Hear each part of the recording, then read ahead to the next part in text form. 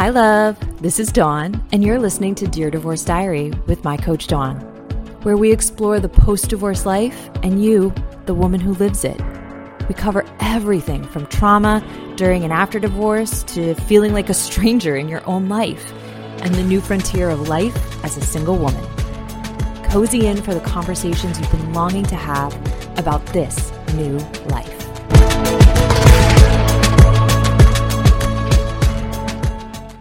Hi, love.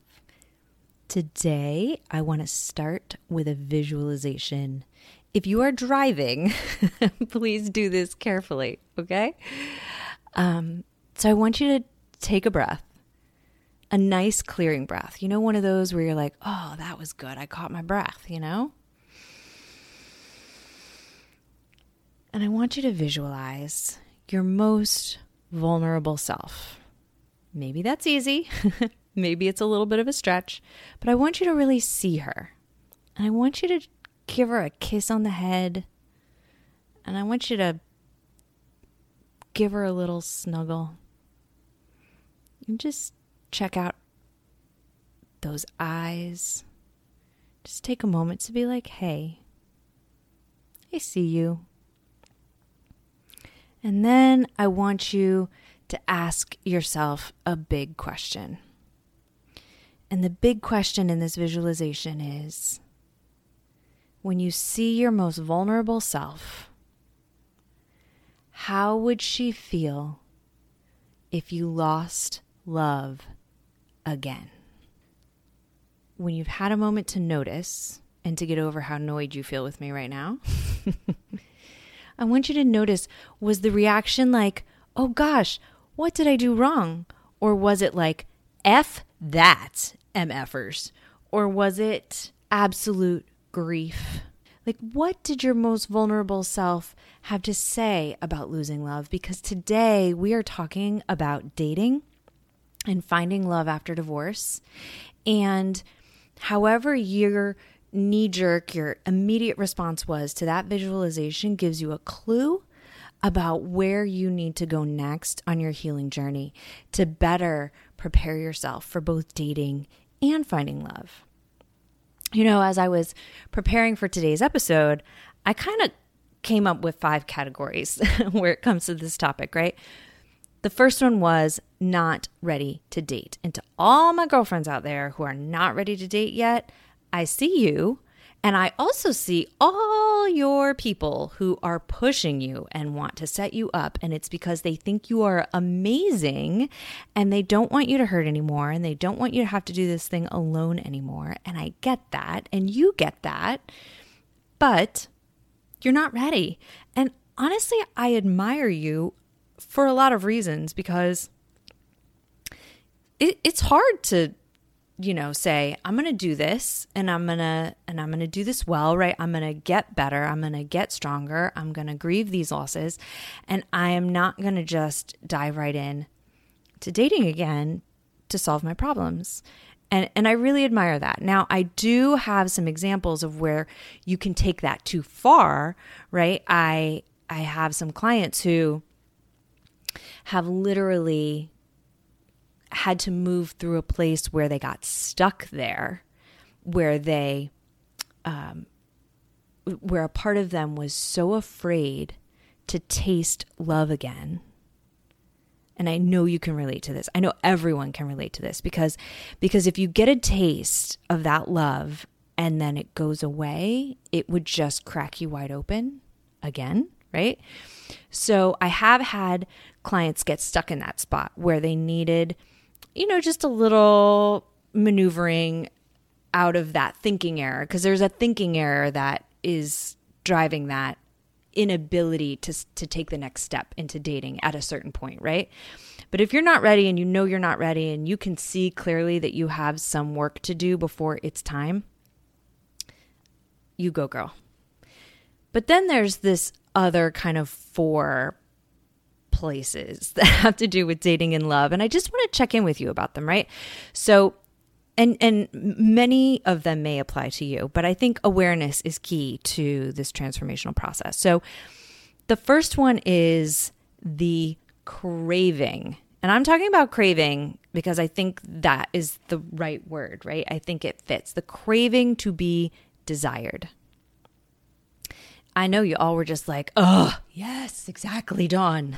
The craving to be desired is so powerful because there's so much rejection involved in this post-divorce life, right? So much feeling like not enough, like not cute, not it, that just somebody really treating you like you're desirable is like medicine. It's like a drug. It feels so good.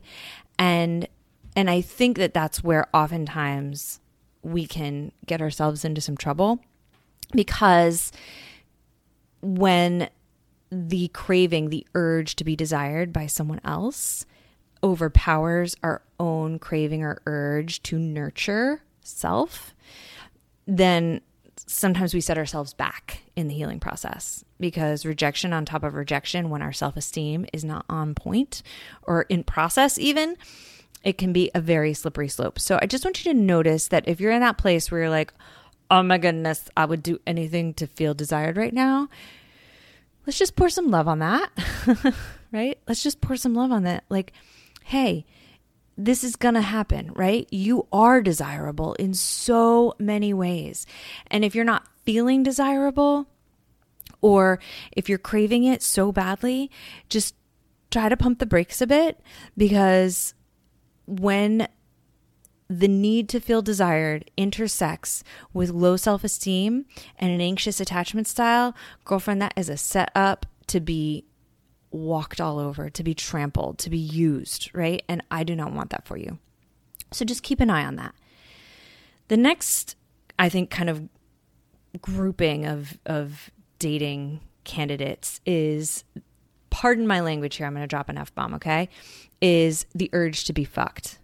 And that's legit for so many reasons, that it is a part of your essence, your womanhood, your reproductive reality. Like, this is an urge that is biologically based and is powerful. And oftentimes in a post-divorce world, there's a switch that flips that kind of opens that part of you back up. And if you haven't experienced that yet, don't worry, you're not strange. It's different for everyone, right? But for many people, I hear that, there's this real freedom around one's sexual self that comes in a post-divorce world. And it's like, oh God, I want someone's hands all over me in a very, very like kind of hot and heavy way.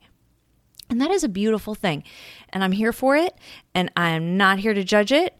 I just want you to notice if you have some underlying attachment issues, for instance, anxious attachment style or a disorganized attachment style, it is common for sex and attachment to go together.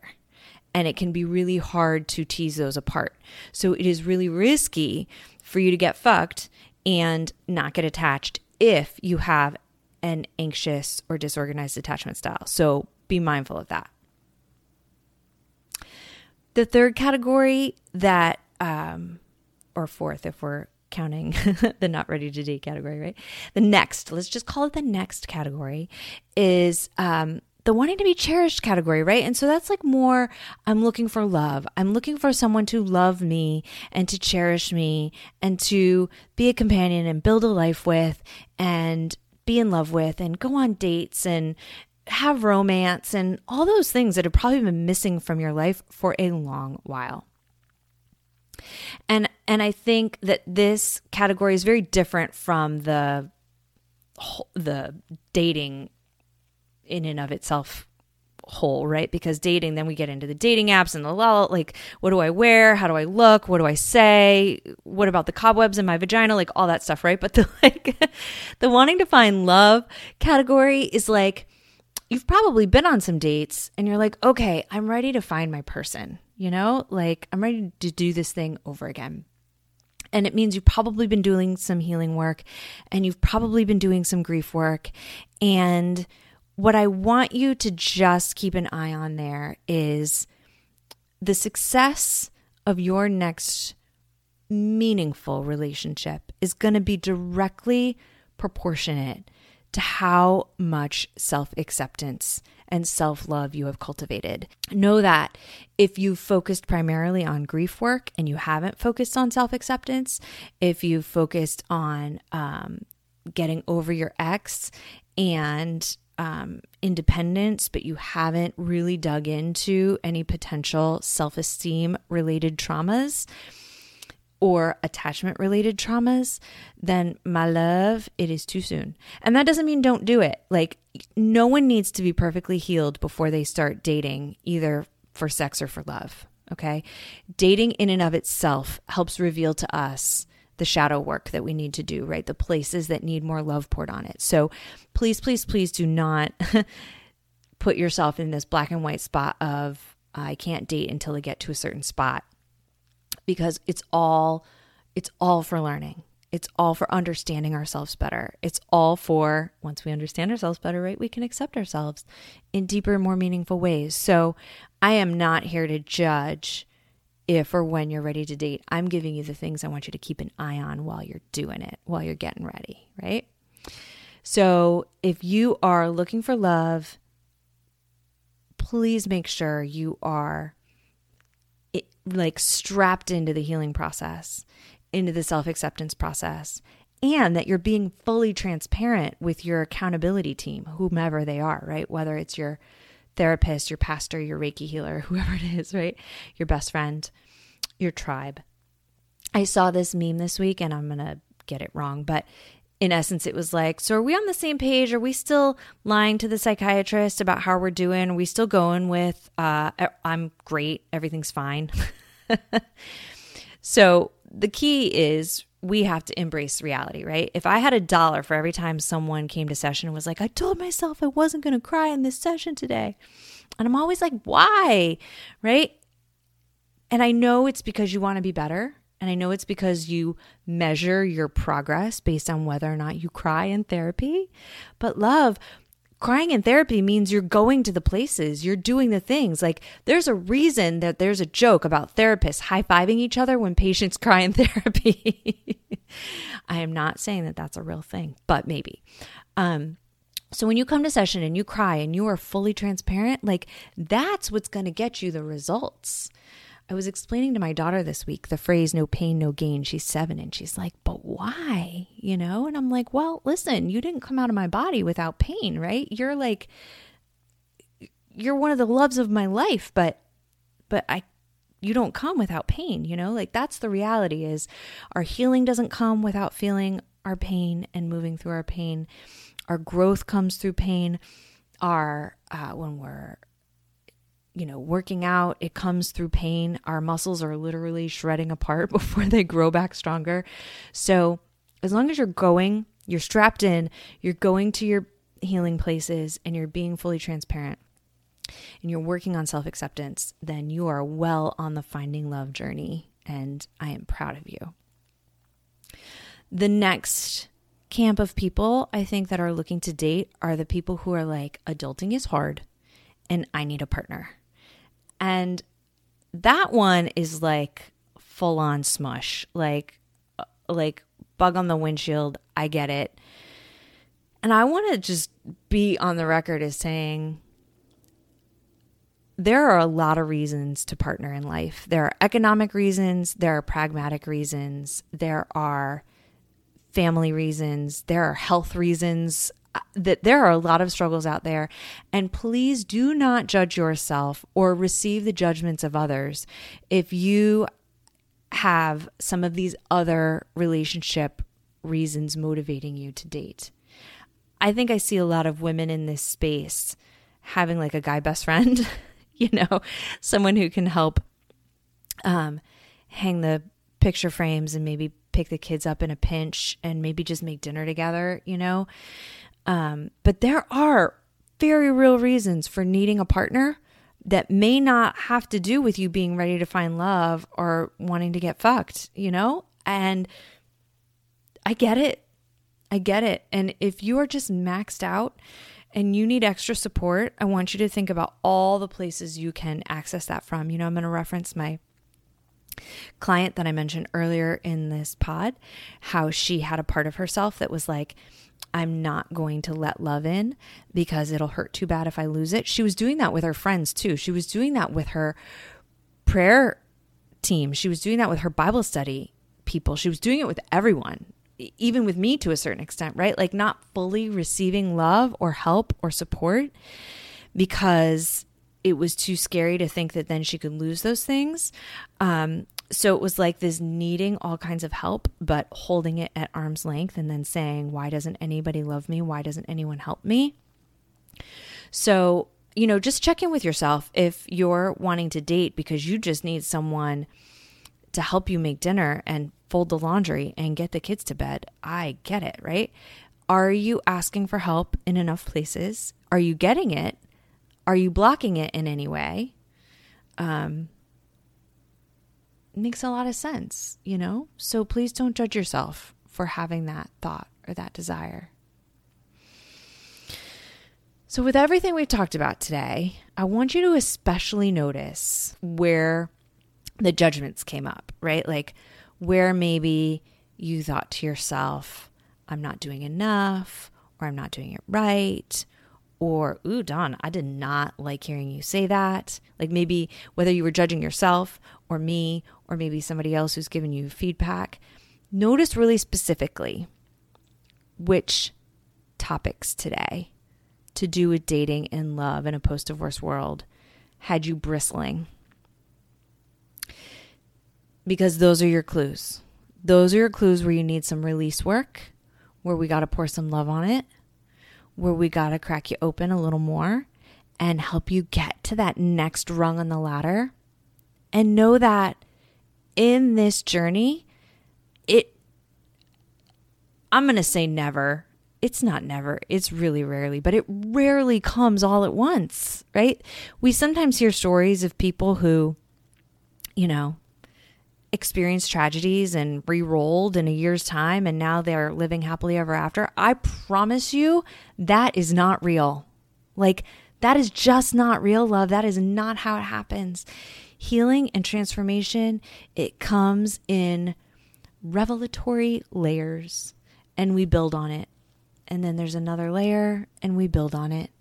And if you are hearing a story of something that sounds too good to be true, it is. I can tell you time and time again in many arenas of life with many different types of clients, those too good to be true stories end up with a crash and a having to start again. And that's okay, right? Like that's okay. In fact, in many ways, that's my own post-divorce world story, right? Like divorced, doing a lot of work, horrible relationship crash, start over. That's my story, right? So I just want you to really have some acceptance about where you are in your process and I want you to jot down in your journal what really rubbed you the wrong way today and work on flipping that judgment into a deeper level of self-acceptance.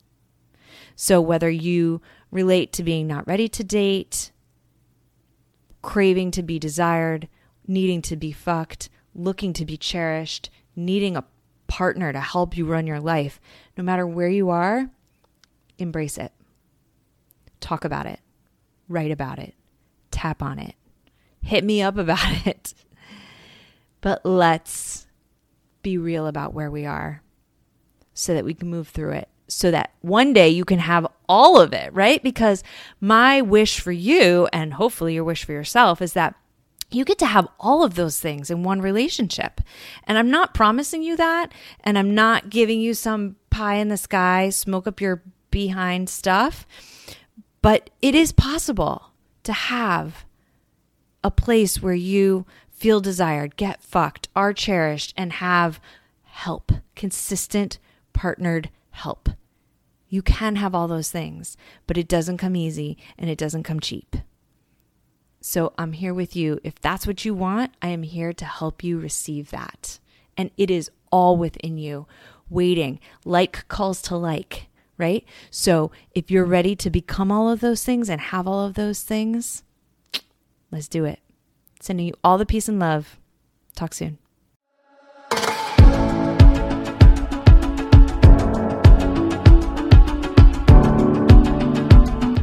Dear Divorce Diary is a podcast by My Coach Dawn. You can find more at mycoachdawn.com.